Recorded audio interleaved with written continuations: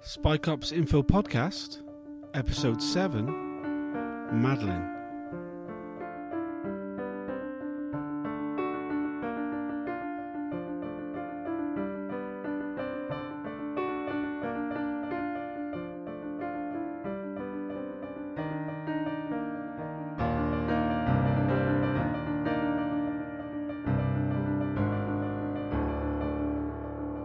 Welcome to the Spy Cops Info Podcast. I'm Tom Fowler. I'm joined with Chris Bryan from the Undercover Research Group. And for the first time, Madeleine. Welcome. Thank you. I guess you're the first person who the inquiry has found to give evidence about intimate sexual relationships. I got doorstepped by the inquiry last February. What was that like? It was actually quite bizarre and quite surreal because it was early one Saturday morning, knock on the door, and husband opened the door, and there's a guy there with a kind of very sober looking, suit, tie, looking very serious with a white envelope, asking, if I lived here. And he said, sorry, who are you? What's this all about? Kind of thing. And it was all very, I'm sorry, but I can't tell you. I need to speak directly to her. And I'd overheard this and kind of came to the door thinking, God, what's happened? This sounds pretty serious. And I was kind of expecting some really horrible news, because I thought, immediately I thought, what have I done? And then thought, I haven't done anything. Or is it some bad news about somebody? And then I just said, it's okay, you can talk in front of him. And he had this letter for me that it had to be hand delivered. It was all a bit kind of, it was unnerving. Let's put it that way, unnerving. And then he said, I'm from the Undercover Policing Inquiry. Have you heard about this? And then I kind of guessed, because I had actually seen Vince Miller's name. I think when it was first published, but it just had a list of names and it had this name. And I thought, hang on, I knew someone called Vince. Was it the same Vince? Couldn't remember the surname, kind of thing. And then assumed probably wasn't, because no one's contacted me. So kind of put it out of my mind, just kind of thought, no photo, no way of actually knowing who it, whether it was the same person. And I'd had no reason whatsoever in the kind of intervening years to ever think, that he was anything other than a member of the SWP. Once I'd opened the letter, which didn't actually give me very much information, it just said that I'd been named as a victim of undercover policing, and then they said they'd get in touch with me, or if I wanted to get in touch with them, there was no obligation for me to become involved. And then I waited a long time, because then COVID happened. The world shut down. It seems that they shut down for a period of time, and eventually, I think I called them and had a chat, and was then given this information that there's all this information about me, intelligence information about me, which I wouldn't be able to see unless I signed a restriction order. So it was all sounding very, very serious and kind of a bit scary, thinking, God, what on earth have they got on me? And what's the restriction order? This all sounds kind of, very serious, and I think initially we were thinking, what's the point of getting involved in this? It's going to be a whitewash. That's a really common reaction and a totally understandable one. I wouldn't blame anybody for doing that. Yep, and thinking, what will come from it? What's the point of getting involved? But it was the knowledge that there's intelligence, there's information, there's files. It's not just that, you were a member of. There's actually files on you. And I thought, well, I have to see those files. I can't let this go. I have to see the files. So yeah, then the restriction order, I had to agree to the restriction order, which was ridiculous, because it was all very, can't tell anyone, on pain of death almost, or they'll lock you up and take away all your assets and everything if you reveal the contents of the files, which were about me, which seems absurd. And then when the files actually came, a lot of the information was just about public meetings, so there was a kind of run-of-the-mill descriptions of meetings, discussions, etc. Bits redacted with, which I couldn't see, but then lists of names that I could see. So, everybody that was at the meeting, I could see all their names and my names and everything. And I thought, well, apart from the privacy of those people that might not want everybody to know that they were a member of the SWP or at that meeting or whatever, I thought, there's hardly any great state secrets here. It's why is there this big restriction order? It was an anxious time, waiting to kind of get these files and reading them and everything. It seems such a strange process the way they've done it, and what's really kind of angered a lot of activists is that they didn't put you in touch with the Police Spies Out of Lives support group at all, which is something that would been requested, that if they are going to contact women who've been affected, that they put those women in touch with other women who've been affected. No, it didn't happen. And in fact, I found out later that there was an agreement, already existing agreement, that I would have been contacted by a woman, and instead I was this kind of very serious, sober, I thought he was a policeman actually when he turned up, kind of guy, and so there wasn't much thought given to it. There wasn't much kind of sensitivity, and as this process has gone along, if it weren't for the brilliant legal team who are absolutely brilliant, and all the women and you guys and everything like that, I think I would have, if I'd have felt that I was on my own in this process, I would have thought, much harder about carrying on with it, because it's much more stressful than I ever thought it would be.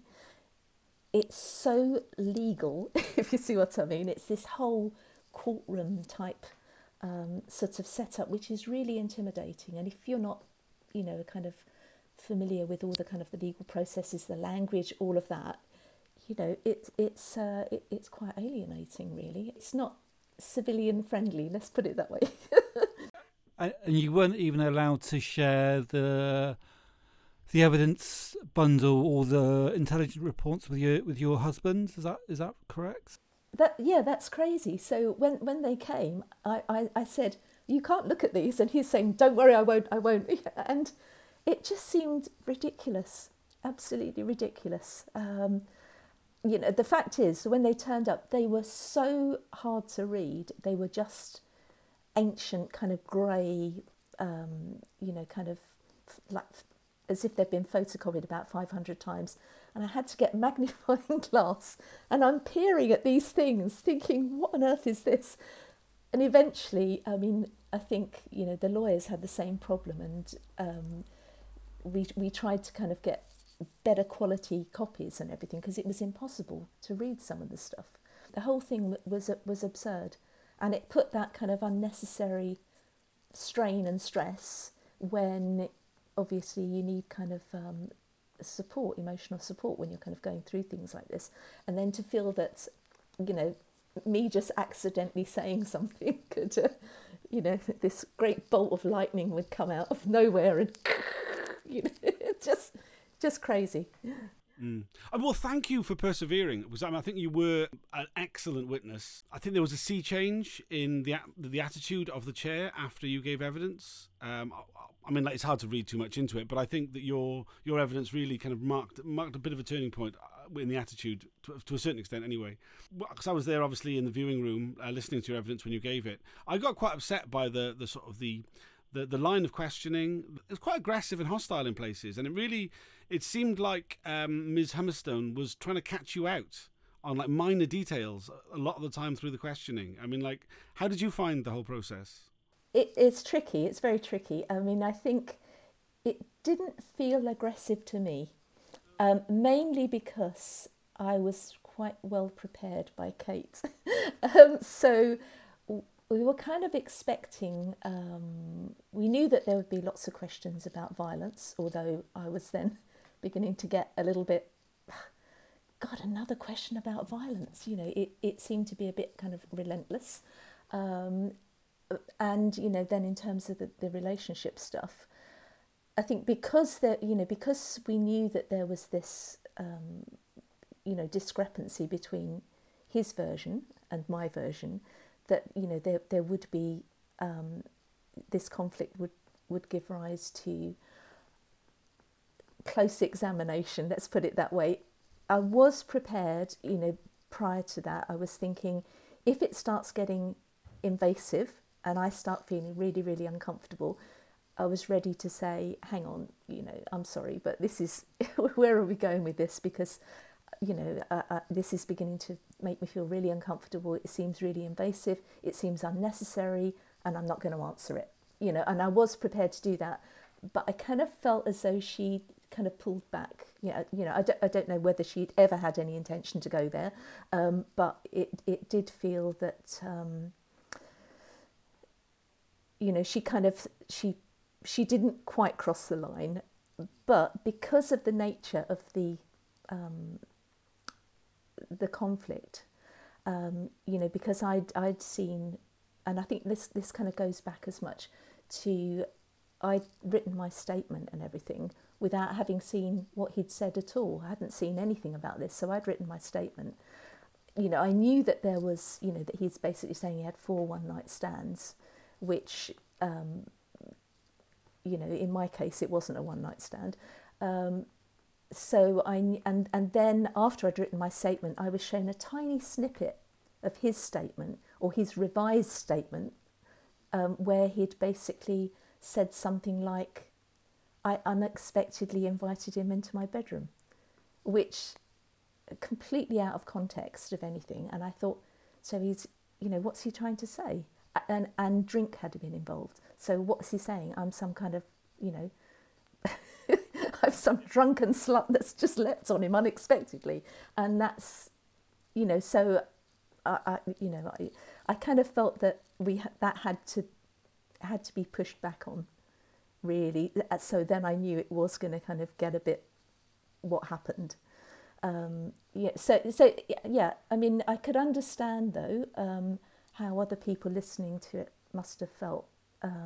I was so nervous prior to it that I was almost kind of not slightly detached from my body, as it were, but it was, I was just kind of concentrating on kind of getting through it without just completely freezing and messing it all up, really. But yeah, I can understand how other people felt, especially, you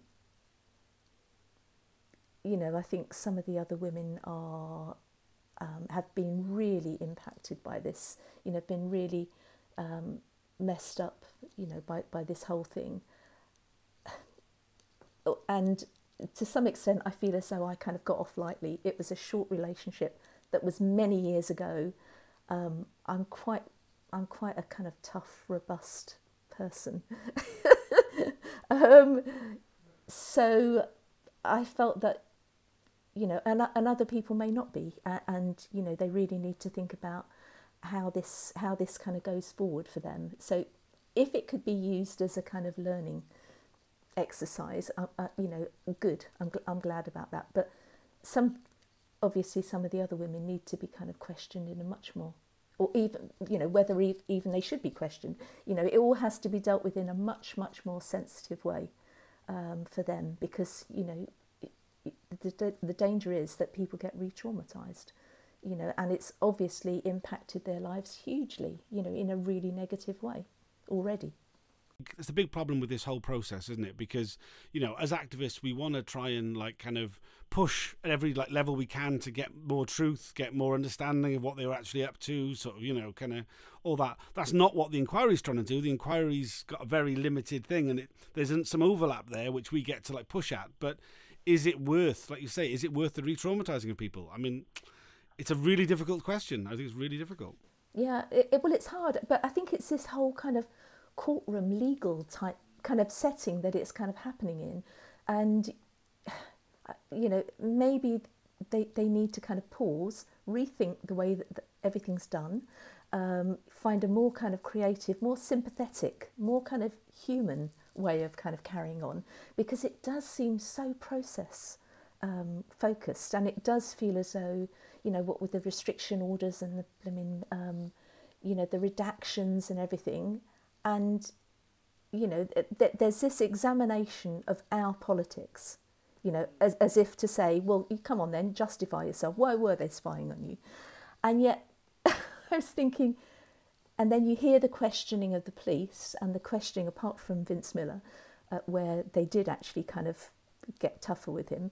The whole questioning of the police has been fairly dry, hasn't it? It's all been about, what was the training like? Where were you living?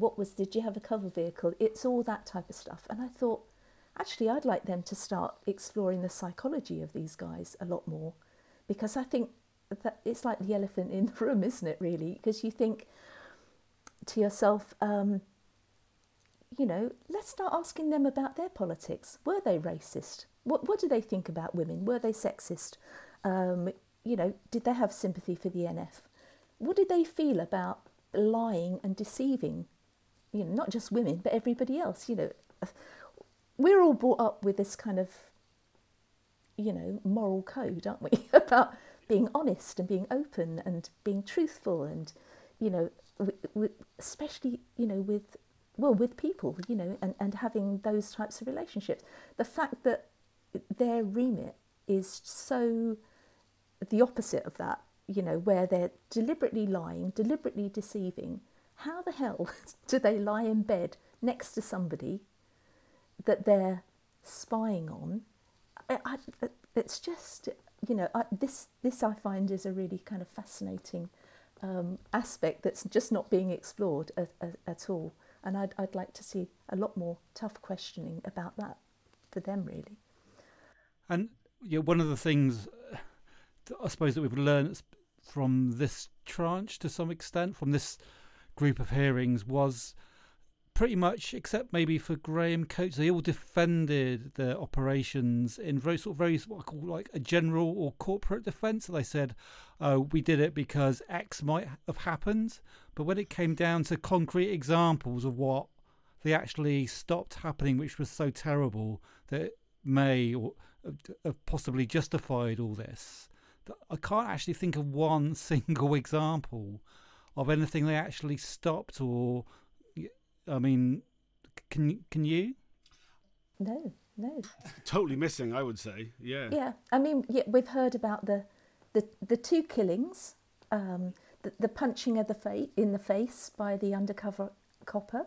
We heard about the other undercover officers that were on demonstrations and then were attacked by the police, completely indiscriminately suddenly attacked. So they're aware of the level of police violence in those situations.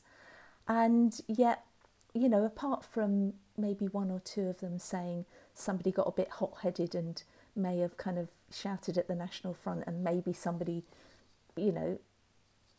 threw a punch somewhere along the line, it's all, and then obviously, what's becoming apparent as well is how aware they were of the violence of the National Front, because, Vince Miller himself said he first came into contact with the SWP sellers at the top of Walthamstow Market when they were being confronted by the National Front. So it's like, and in those days, it was, far-right violence was a real thing. It wasn't a kind of, it was happening, not just, we know about all the racist killings, the fire bombings and all the rest of it, and they were also attacking the left. So yeah, it's these are the things that are being revealed. I mean, I think it's something which is really missing from the inquiry is like the actual the sense of the far right violence that existed at that time. We kind of got glimpses of it being mentioned, but we didn't really, within the context of it, it really felt like there was the way that the Special Demonstration Squad were operating was, by not even thinking about the way the National Front were carrying on, but like targeting anti-fascists, that they were essentially supporting the far right. Yeah, I mean, I think one of the questions was asked from our side for the council for the inquiry to ask was, why didn't you? Because it did seem that a lot of the undercovers had a kind of a choice which groups they infiltrated, most notably Graham Coates, but also mainly they seemed to have to be able to pick and choose, and it was put to them, why didn't you choose to infiltrate a far-right group? And I think Miller and perhaps and one other one said, well, they weren't really a threat at the time, which is completely... Did Miller say that as well? Did he say they weren't considered? I mean, I don't know whether he meant him. That's right. They didn't come under the heading. Yes, that's right. They weren't categorised as... But other undercover officers were saying things like, well, they weren't a problem. Like this sort of absolute kind of like... And we see this a lot, I think, from the establishment, where, that far-right politics is like kind of classed as being legitimate white working class concerns, whereas, left-wing politics is somehow like subversion and like kind of working for foreign powers. And there's so much of that kind of still informs, I think, the outlook of the people who are running the inquiry as much as the undercover police back then. Well, I thought it was telling when I think it was not just one. I think a couple of the officers said something like, well, what did you count as subversion? Well, whatever they told me was subversion. So it's like this kind of authoritarian kind of mindset. I'm just doing my job. I don't think. I just do as I'm told, which I find very, very chilling. That we have people in positions of authority and power. Maybe that's why they get into positions of authority and power. I don't know, but there's a definite kind of psychological, kind of thing going on there. I can't remember which officer it was. No, I think that was actually in a report that the one of the police reports, and they were talking about one of the problems is when it did eventually start to infiltrate the right, was that none of the UCOs wanted to do it, and they felt real antipathy towards the people that they had infiltrated. So if there was a kind of like a break for a while, they didn't want to go back in because they found them, I think it was violent, bigoted, and crude. I think that's in the Bob Lambert report, isn't it? That's right. On Mike Chitty, yeah. Yeah, and I would add, and there were no pretty girls, So where would you rather go? Where would you rather go? But yeah, talking about, far-right violence, it was something that David Barr actually asked Vince Miller when he was probing him about, did it ever kind of go into kind of vigilantism, kind of thing, this defending communities and all the rest of it. And there's a point that I'd wished I'd made when I gave my evidence, but it kind of gone out of my mind. And I think it was brought up talking about the Dagenham clan. Yeah, and them saying, and her saying, what did you do? And after I was thinking, why didn't I say, this is, and what actually happened was they were attacked. The brick goes through the window and all the rest of it. They were so petrified that people went down in a rota, and what they actually did was barricade the door from the inside. So they barricaded, I didn't go, but friends of mine did, barricaded themselves inside. So this was a family who were attacked by these local fascists in Dagenham. In Dagenham, that's right. So it was a white... in those days, Dagenham, it's changed now, but it was wholly white. It's the huge council estate, wholly white at the time.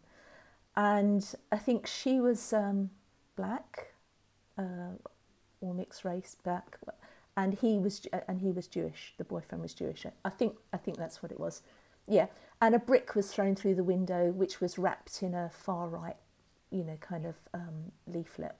The police claimed that there was no trace of the Dagenham clan anywhere.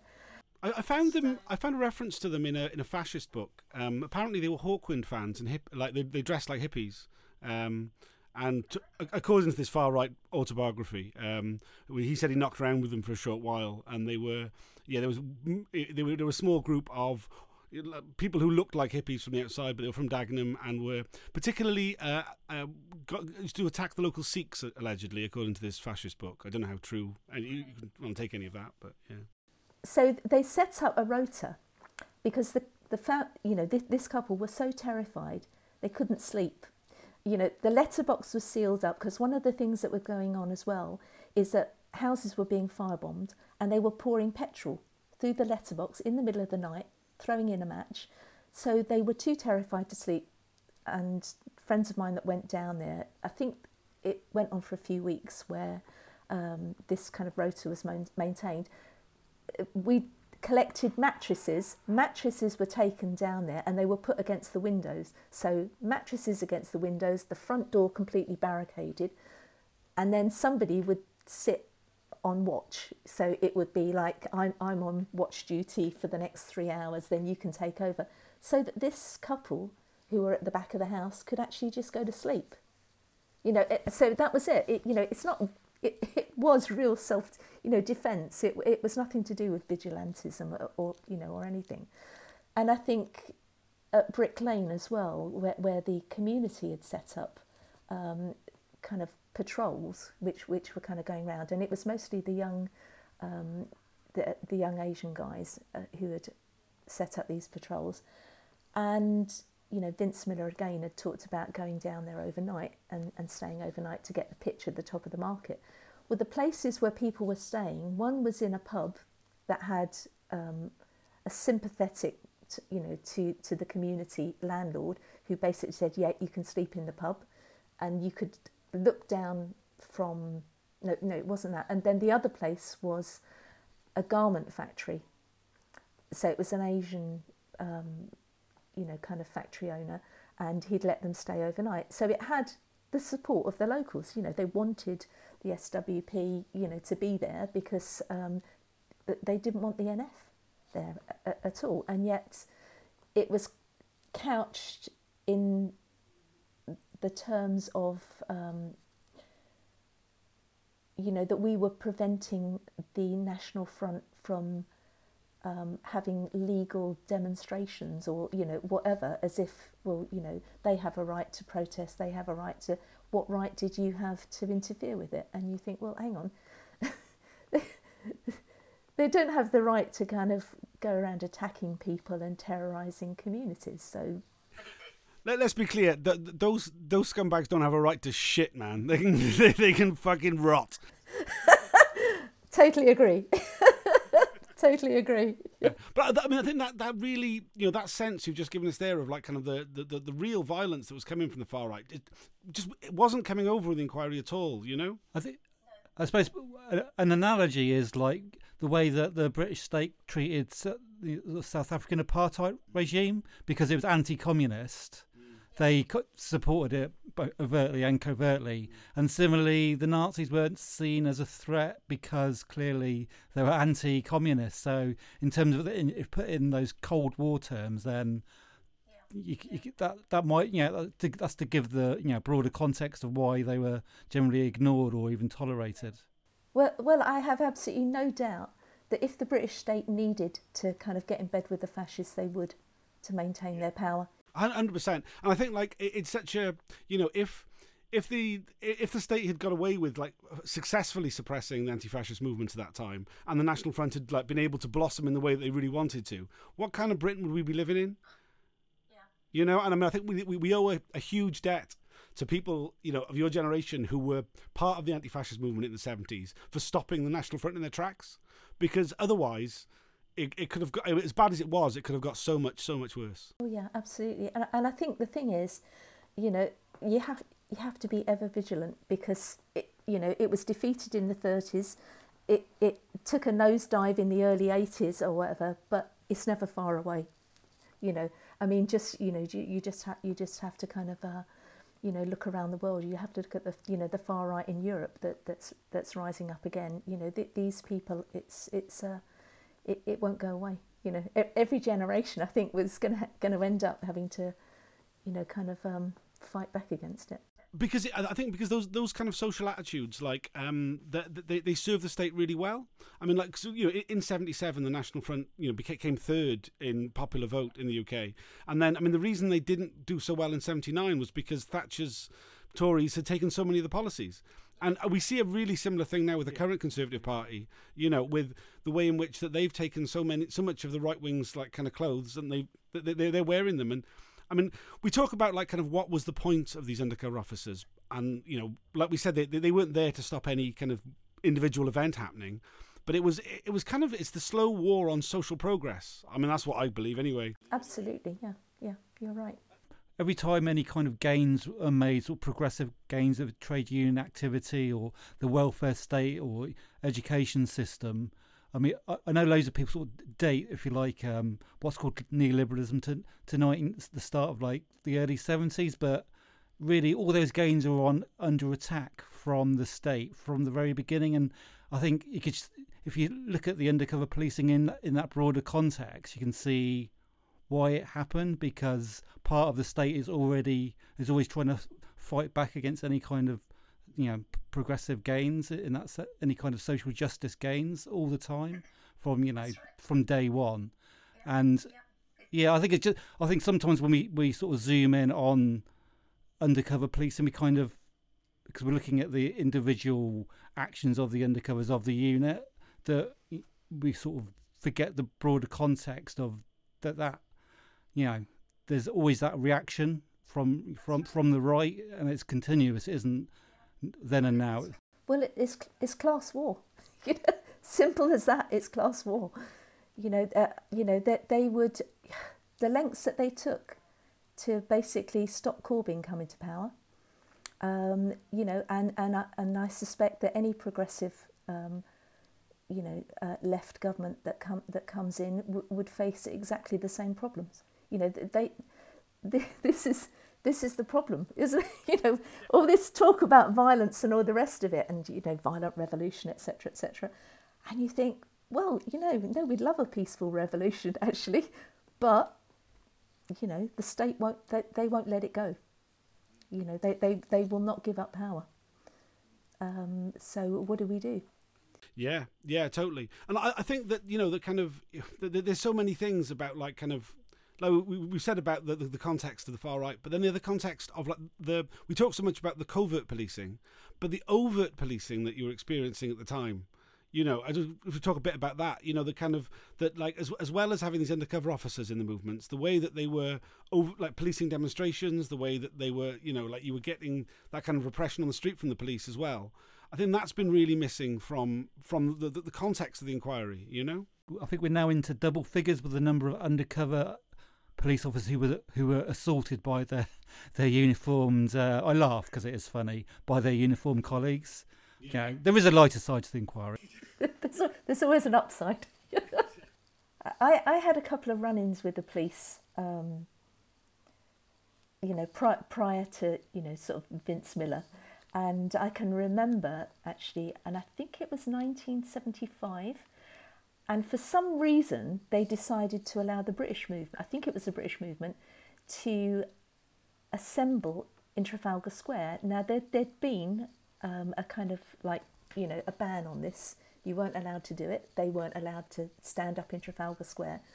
And then they decided that they would. So a crowd of us went down there, and we couldn't get anywhere near the square at all, because basically there were so many police everywhere, and they were up, you know, by the lions and all the rest of it.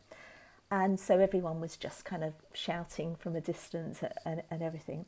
And I was with a friend who had, and we were just standing around, and I had a friend who had a camera. So we'd taken this very nice, expensive camera down there to take some pictures of, you know, the fascists. So we were sort of standing slightly separately from you know, everyone, nowhere near the police. Suddenly, I became aware that this couple of coppers standing probably, I don't know, 20 feet away, something like that, pointed, and one of them shouted, "Get the camera, get the man with the camera."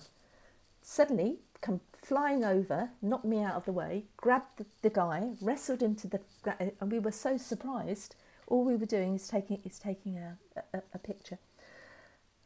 And grabbed the camera. He's rolling around on the floor, and they're trying to pull the film out of the camera, and he's going, "Hey, don't break my camera. What's going on?" kind of thing. All I'm doing is taking a picture. And I'd been kind of pushed out of the way, and I instinctively, because my friend is rolling around on the floor with this one copper on him, the other copper that was kind of leaning over, I just sort of grabbed his shoulder, just not thinking, just grabbed his shoulder, like, "What are you doing?" And he fell over backwards. Then leapt up to turn around because I'm behind him, turned round, and I'm thinking, "Oh shit, sorry, he's gone down," and turned round with a fist like this, ready to punch whoever it was. Turned round and saw me, like, 5'3", 7.5 stone, looking kind of like a.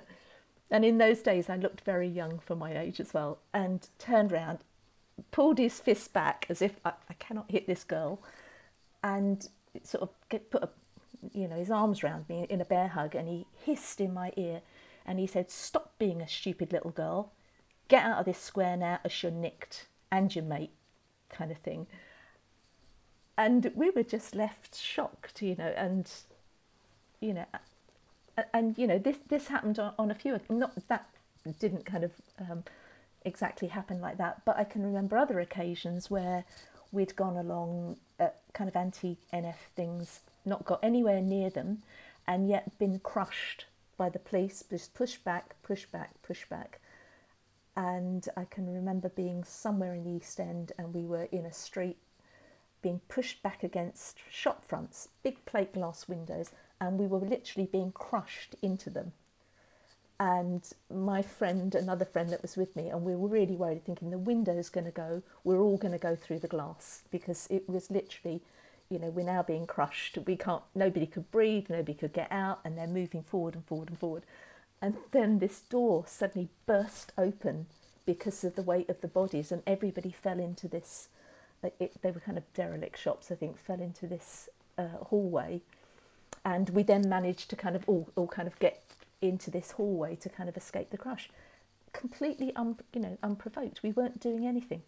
So there were lots of things like that happening all the time, and just the general kind of attitude of the police it was fairly hostile at the time. I mean, I think once you put those things together, of like kind of the far right given a free hand essentially, the overt repression and the covert repression that was going on. Yeah. It's an incredibly dystopian reality of 1970s Britain. It was, yeah. That sense isn't the inquiry isn't operating with that sense in mind. It's like writing about the Second World War without mentioning Nazism or something. Do you know what I mean? It feels like this is the background that's going on. This is the context. Yeah, you're right. I mean, it was. I think the thing is, for a lot of people on the left, because the early sort of after 1968 and the early 70s, that there was a lot of lots of strikes. There was a lot of progress kind of being made, and people were beginning to think, yeah, it's all taking off. This is brilliant. Things are beginning to change, and then there was a kind of a downturn, and there was a downturn in kind of strike activity. The dystopia descended. Yeah, and a lot of people got really demoralised, very demoralised, when, I think, a lot of people at the time basically thought, oh God, the working class are just racist. They're just, they're kind of flocking to them. It was kind of depressing. And I think as well, there was a sense of panic, about, Christ, what's going to happen? If these people are gaining traction, they're getting votes and everything, and I think it was quite dark. So yeah, it was kind of necessity really. We had to kind of organise and take them on really. Yeah, absolutely, and thank fuck you did, man. Jesus Christ, it could have been so much worse. So, going back to the inquiry, then. So, the day after you gave evidence, we heard Vince Miller's evidence. You watched that as well. I did, yeah. How did you find that experience? I was absolutely dreading seeing him, because obviously in my mind, he's this 20-something, he's yeah, the whole thing has just been very, very strange, because obviously whenever, I rarely ever thought about him, but when I did, it's like, it's kind of something from the past. That's who he was, that's what happened, etc. Then to know that the whole thing was a bloody fiction, and that, he's just he's a spook, he's a phantom. It's just a very, had I known at the time, it would have had a devastating effect on me, I know, because I was quite I'm a pretty trusting person. In those days, I was quite naive, I was quite innocent, and I trusted people. I took them at face value, and, I was a bit of a a total romantic, let's put it that way, and always saw the best in everyone. I really did. But that's good, right? That's how we should live. I mean, this is the great sort of danger of all this, is that, like, I mean, I'm the same. I take people at face value, and it's so, it's the worst thing about these infiltrations is that it somehow affects our characters, it affects our personalities, and like, we can't allow it to. We really can't allow it to. No, that's right. Yeah, we just have to hang on to our humanity. I think, really, and that's the whole thing. It's kind of like, it's the antithesis. Their behaviour is the antithesis of everything that's good. It really is. It's like, without sounding like an old hippie kind of thing. It's like we have a message of love. We kind of. And yet their behaviour, it's just chilling and horrible. I just can't get my head around it, really. So I was dreading seeing him. I kind of think of them as like butterfly connectors, them taking something beautiful and then killing it and put it in a book and to categorise it. Do you know what I mean? I don't know, maybe that's not such a good analogy. Taking something out of its context, but then file is what they did. They put it in the file and stuck it in this huge archive. Yeah, well, it's dehumanising, isn't it? I'd really like to know, how. I mean, it doesn't sound as though they actually had that much training, but you kind of think, what did they have? Pictures of kind of like, this is a typical left-wing so-and-so. Who did they think we were? It's just beyond me, really. It's, this kind of othering of us, really, that we were some kind of, hooligan, subversive, troublemaking, enemy of the state, which this is the authoritarian mindset, I think, just saw us as a kind of bunch of, I don't know, just labels that meant nothing.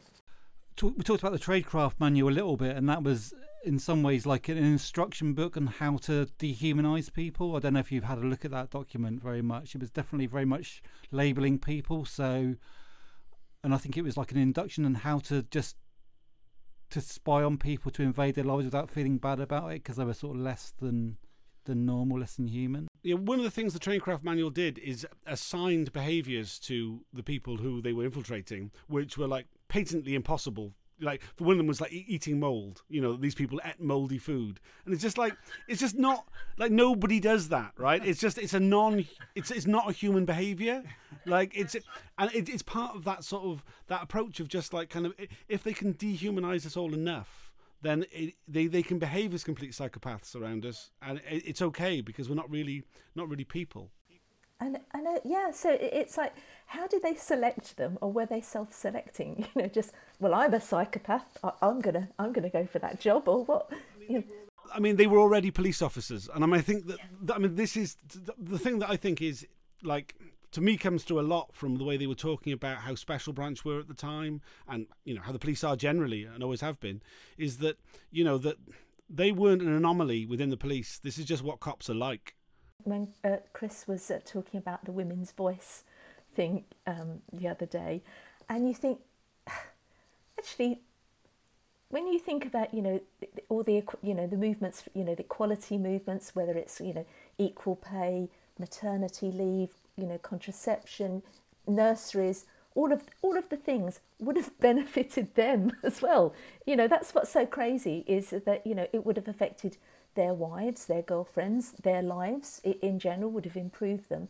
So it's how they've managed to compartmentalise, this stuff, or did they ever feel conflicted? That's what I'd really like to kind of ask them. Did you feel guilty or conflicted? That was the classic thing we heard from Sandra during the first phase, who was the female undercover police officer. And it was pointed out that while she was infiltrating a group that were campaigning for equal pay, she was on, was it 80% or 70% of the wages of the other undercover officers that she was working alongside? I mean, it literally, we talk about false consciousness a lot, but that's such an example, isn't it?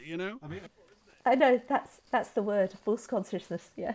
She did say that she was sympathetic to some of their ideas, wasn't she? And actually, to date, she is the only one who has outright said that she could have been doing something better with her time than spying on these groups. But I think in terms of like the patriarchal attitude and the misogyny, that just shows how deep it is, and particularly within those either the establishment or the defenders of the establishment, is that even if it's in their own best interest, they're unwilling to recognise the legitimate demands of women, because you're women, so just shut up basically. That really, really is their attitude, Yeah, stop being so angry. Stop being so angry. Literally, yeah. And we see that in the kind of Graham Coates was surprisingly open about that element of it. I think he was very closed about a lot of other things, but he's the way that he talks about the banter backroom culture that existed, which was very much like that. I don't think that the police were actually that unusual in that either, really. I when I worked on the buses, my God, the banter you would have heard there, it was I think it's way less acceptable now, but I think back in the 70s, in largely male environments, I hate to say, for example, when I worked on the buses, it was it was a big bus garage, lots of drivers, very, very few women worked there, and in fact, walking into the canteen was an endurance test. You walked into the canteen, the first time you walked in, you would get maybe 150 blokes all turning round whistling and making comments, and you'd be thinking, oh my God. Yeah, and that's that happened frequently until they got to know you, kind of thing, or until you kind of challenged them in some way. But a woman that they'd never seen before comes in, and people that, and it was horrible, but it was acceptable behaviour, unfortunately. I think that's another one of those social attitudes that the undercover police were part of the war against. Is that they were defending the continued existence of that kind of misogyny, and that part of their job was to defend the ability, men's right to wolf whistle at women. That was kind of part of it. Yeah, it probably said in their job description is being on the wrong side of history. That is their job. Yeah. Absolutely, yeah. Well, there's such a narrow part, right, of what was going on at that time. There's such a narrow part of the reason why movements were oppressed, why campaigns didn't succeed or succeeded against the odds. And this inquiry is only looking at a very small part of it. It's been quite frustrating in a lot of ways to really kind of bring out the kind of actually what was going on there. And it's not about, like you say, it's not about did you have a cover vehicle? It is about the attitudes of those officers and the attitudes of society at the time, and the way in which something which Diane Langford said earlier during this phase was that as much as there's been this big thing, we can't judge people then by the morals of now, the ethics of now are different, but there was plenty and you're a testament to that. You lived through those times. There were people who weren't sexist, who weren't racist, who weren't homophobic, and that we do a disservice to all of them by pretending they didn't exist back then. And that's what the inquiry, the police sort of input to the inquiry keeps trying to do. Yeah, absolutely. You're right. Yeah. And Graham Coates was as much as I hate to give him any credit, he was quite good in that, and he said that even within the context of the 1970s, the language and the jokes made within the Special Demonstration Squad safe house would be unacceptable to most people, even at the time. Yeah, Yeah, I can believe it. Yeah. Did you actually see him giving evidence? Yeah. Yeah, we did. Oh, you did? Yeah. Okay. I mean, it was quite interesting. He had do you know Kropotkin's beard? He'd stylized his beard in the same way. You know, it's a goatee that fans out. He had that on the go, and I really felt like when it was put to him, he was like the anarchist police officer. He looked so chuffed. It really annoyed me. I was like, "Fuck you, man! You don't get to be in the gang. You're not in the gang. You can piss off." You know. I mean, it was basically anarchism was his hobby, and he got to do it and got paid for it for like 3 or 4 years. And like, you know, he got to meet one of his big idols, Albert Meltzer. You know, he's like, oh, he's like amazing. You know, not I mean, basically, I think he saw it, as I say, as a hobby instead of like train spotting or stamp collecting. He did that and got paid for it. Which is really annoying because it was basically a large part of my life was being a bit of a geek about anarchism, and I never got bloody paid. So he was a bit of a kind of anarchist groupie, do you think? So I hope I'm not going to offend you here, but because initially he was deployed to the SWP, but left because it was a bit the meetings were boring. So he thought it might be more fun with the anarchists, which, you know, me and Tom might agree with. But anyway. Let's not get too sectarian here. Yeah. No, that's okay. But yeah, it did seem he basically did what he liked. Amongst other things, he said he pretty much conceded that all the people, as far as he knew, none of the people that he actually spied upon, which included spying on a residential house with a young family, they didn't pose a threat, as far as he knew anyway. No, and I think it was obvious, wasn't it, halfway through, you know, a few months deployment in any of these groups, and you'd have thought that they'd be saying, well, I can't see any subversion here. What am I doing here? You know, but that didn't seem to kind of cross anyone's mind. But that's because it's like it literally wasn't about that, and I think it was about the war on social progress. It was about the war on attitudes, and it was a slow war, and like I think on a lot of things they kept a lot of things alive that should have been stamped out. You know, I mean, like whether it's the far right, whether it's the misogyny, you know, these were the issues. These are what they're actually there to do. You know, I think maybe a lot of them believed it was about public disorder and subversion, but I think that there's, you know, I think further up, you know, there was more of a sort of understanding that it's just like keeping down the lefties, you know, keeping down left-wing attitudes. Yeah, keeping our tabs on them, getting their names, you know, working out where they lived and all the rest of it, you know, because we never know when we're going to have to round them up. Well, I mean, yeah, that was the other thing. I mean, like with Vince Miller's evidence, he was, you know, you got the impression that literally if you had ever picked up a copy of Socialist Worker in his area, he'd have been to your house. Because I think so many of us knew that undercover police existed whilst we were active. But we always thought that they were like what we've heard about a lot from the inquiry, but what officers were doing before they became undercover officers, where they were like plainclothes special branch officers going to meetings and demonstrations, you know, and I always thought that was kind of what undercover police were, you know, and it's that kind of thing of the more you learn about it, the more the depth that they would go to, you know, it was so much deeper than we ever realised, you know. Yeah, it's sinister. Yeah, even that, you know. They could have walked into any public meeting, sat down, recorded what got said. They wouldn't have known the names of the people that were there. So obviously that's a big part of it, gathering the information on the individuals. But in terms of, you know, the broad ideas and all the rest of it, you know, most of the groups were completely open. You know, anyone could kind of turn up. Anyone could. There were no secret cabals, no kind of, you know, underground bomb-making things going on, at least not to my knowledge anyway.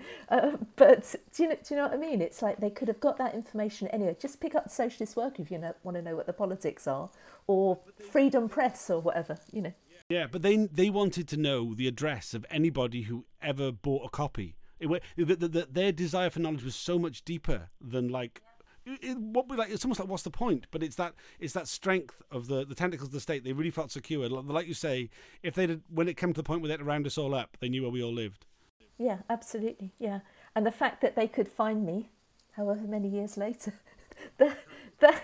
I mean, you know, that was another aspect of it. You know, when they got in touch with me, you know, I was kind of thinking, God, they found me really easily, didn't they? And you know, then this worry that if I stick my head up and, you know, start saying, yeah, this is who I am, kind of thing, are they going to turn up again? Will the monitoring increase again? You know, that they may have might have been lying dormant for a few years, but suddenly it could increase again, or that the far right, you know, might suddenly, decide that they're going to chuck a brick through my window or something, or worse, you know. In terms of the, if you like, the flow of information, we now know that it wasn't just Special Branch who were interested in this, both this collection of massive of information, but as MI5 as well, which I think before the beginning of the actual hearings, we were aware that MI5 was somehow involved, but we didn't think they were.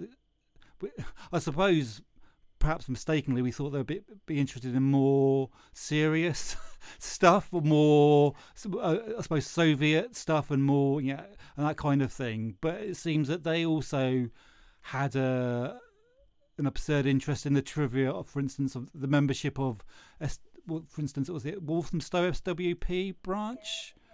That they wanted all the names. I mean, and this is MI5. Well, not just the names. They wanted to know where you worked, whether you were in the union, how much you earned, physical descriptions of everyone, who you lived with, physical descriptions of them, how much they earned. You know, all the networks, who was friends with who was, who was married to who, everything. They wanted to know, every aspect of your life, really. I think that's why when we look at how Big Flame reacted when they outed Rick Gibson, and they discovered he was an undercover cop, and there was when we initially first heard about that, a lot of us were like, oh, well, why didn't they make a fuss about it then? We could have, but the reality of it was they were fucking terrified. They were so terrified from discovering what appeared to be an undercover police officer in their unit that they put the information in a sealed envelope and then gave it to someone saying, only release this if something happens to a member of Big Flame. And it's that fear that, I mean, the fear you just expressed, I think is, it's a totally rational fear to have, because, I mean, it's something that I definitely found after Marco Jacobs, we kind of unearthed him. I was like, well, do I really want to make a fuss out of this? First time they sent a jokey guy into my life. Who do they send next? Who's the next person they send in? Well, I think, after that initial inquiry contact, I did actually start to feel quite paranoid. Just kind of, just thinking there's all this unknown, suddenly all this unknown stuff, who's been spying on me? When did it start? When did it stop? Who else have they been spying on? Are they still, that whole thing? And I really did feel that, it was like there was this big eye in the sky looking at me, kind of thing. It did, the idea of having any privacy went out the window. I just felt, they possibly know every single thing about me. I've always been really careful with social media and stuff like that. I'm always thinking you're giving so much stuff away, Facebook, all the rest of it, yeah. And I've always been kind of aware of that. But yeah, I did actually feel quite exposed for a while. And then I just kind of thought to myself, fuck it. It's just going to... If they want to know what I think now, I'm going to tell them. Fucking right. Absolutely. And I think it's such a fine line for us as activists who are making a fuss about all this stuff. It's been such a fine line to kind of encourage people to be aware of it, but also not be paranoid. You don't want people to be cowed into inaction because they're scared of the state. Yeah, you can't live in fear. You can't live in fear. No, you need to stick your head up. And I think, we've had, there's a lot of kind of historic examples, I suppose, of people, total heroes, complete heroes. I'd never compare myself to any of these people, but, there's, sometimes you just have to stand up and be counted, don't you? Even though you might be quaking inside and thinking, oh God, sometimes you just have to. Well, thank you for joining us. We'll have you back on the show some other time. And cheers. Okay, can I just say you're doing a brilliant job. You're trying to get it all out there to lots of people. And thank you for inviting me, both of you. Oh, thank you. No, thank you. Thank you, dude. Cheers. If you want to know more about this topic or stay up to date with what we're doing, check out spycops.info. We're grateful to the campaign opposing police surveillance for supporting us so we could buy some microphones, and to Le Pub for giving us studio space. We'd really like to improve more. If you're able to help, please get in touch.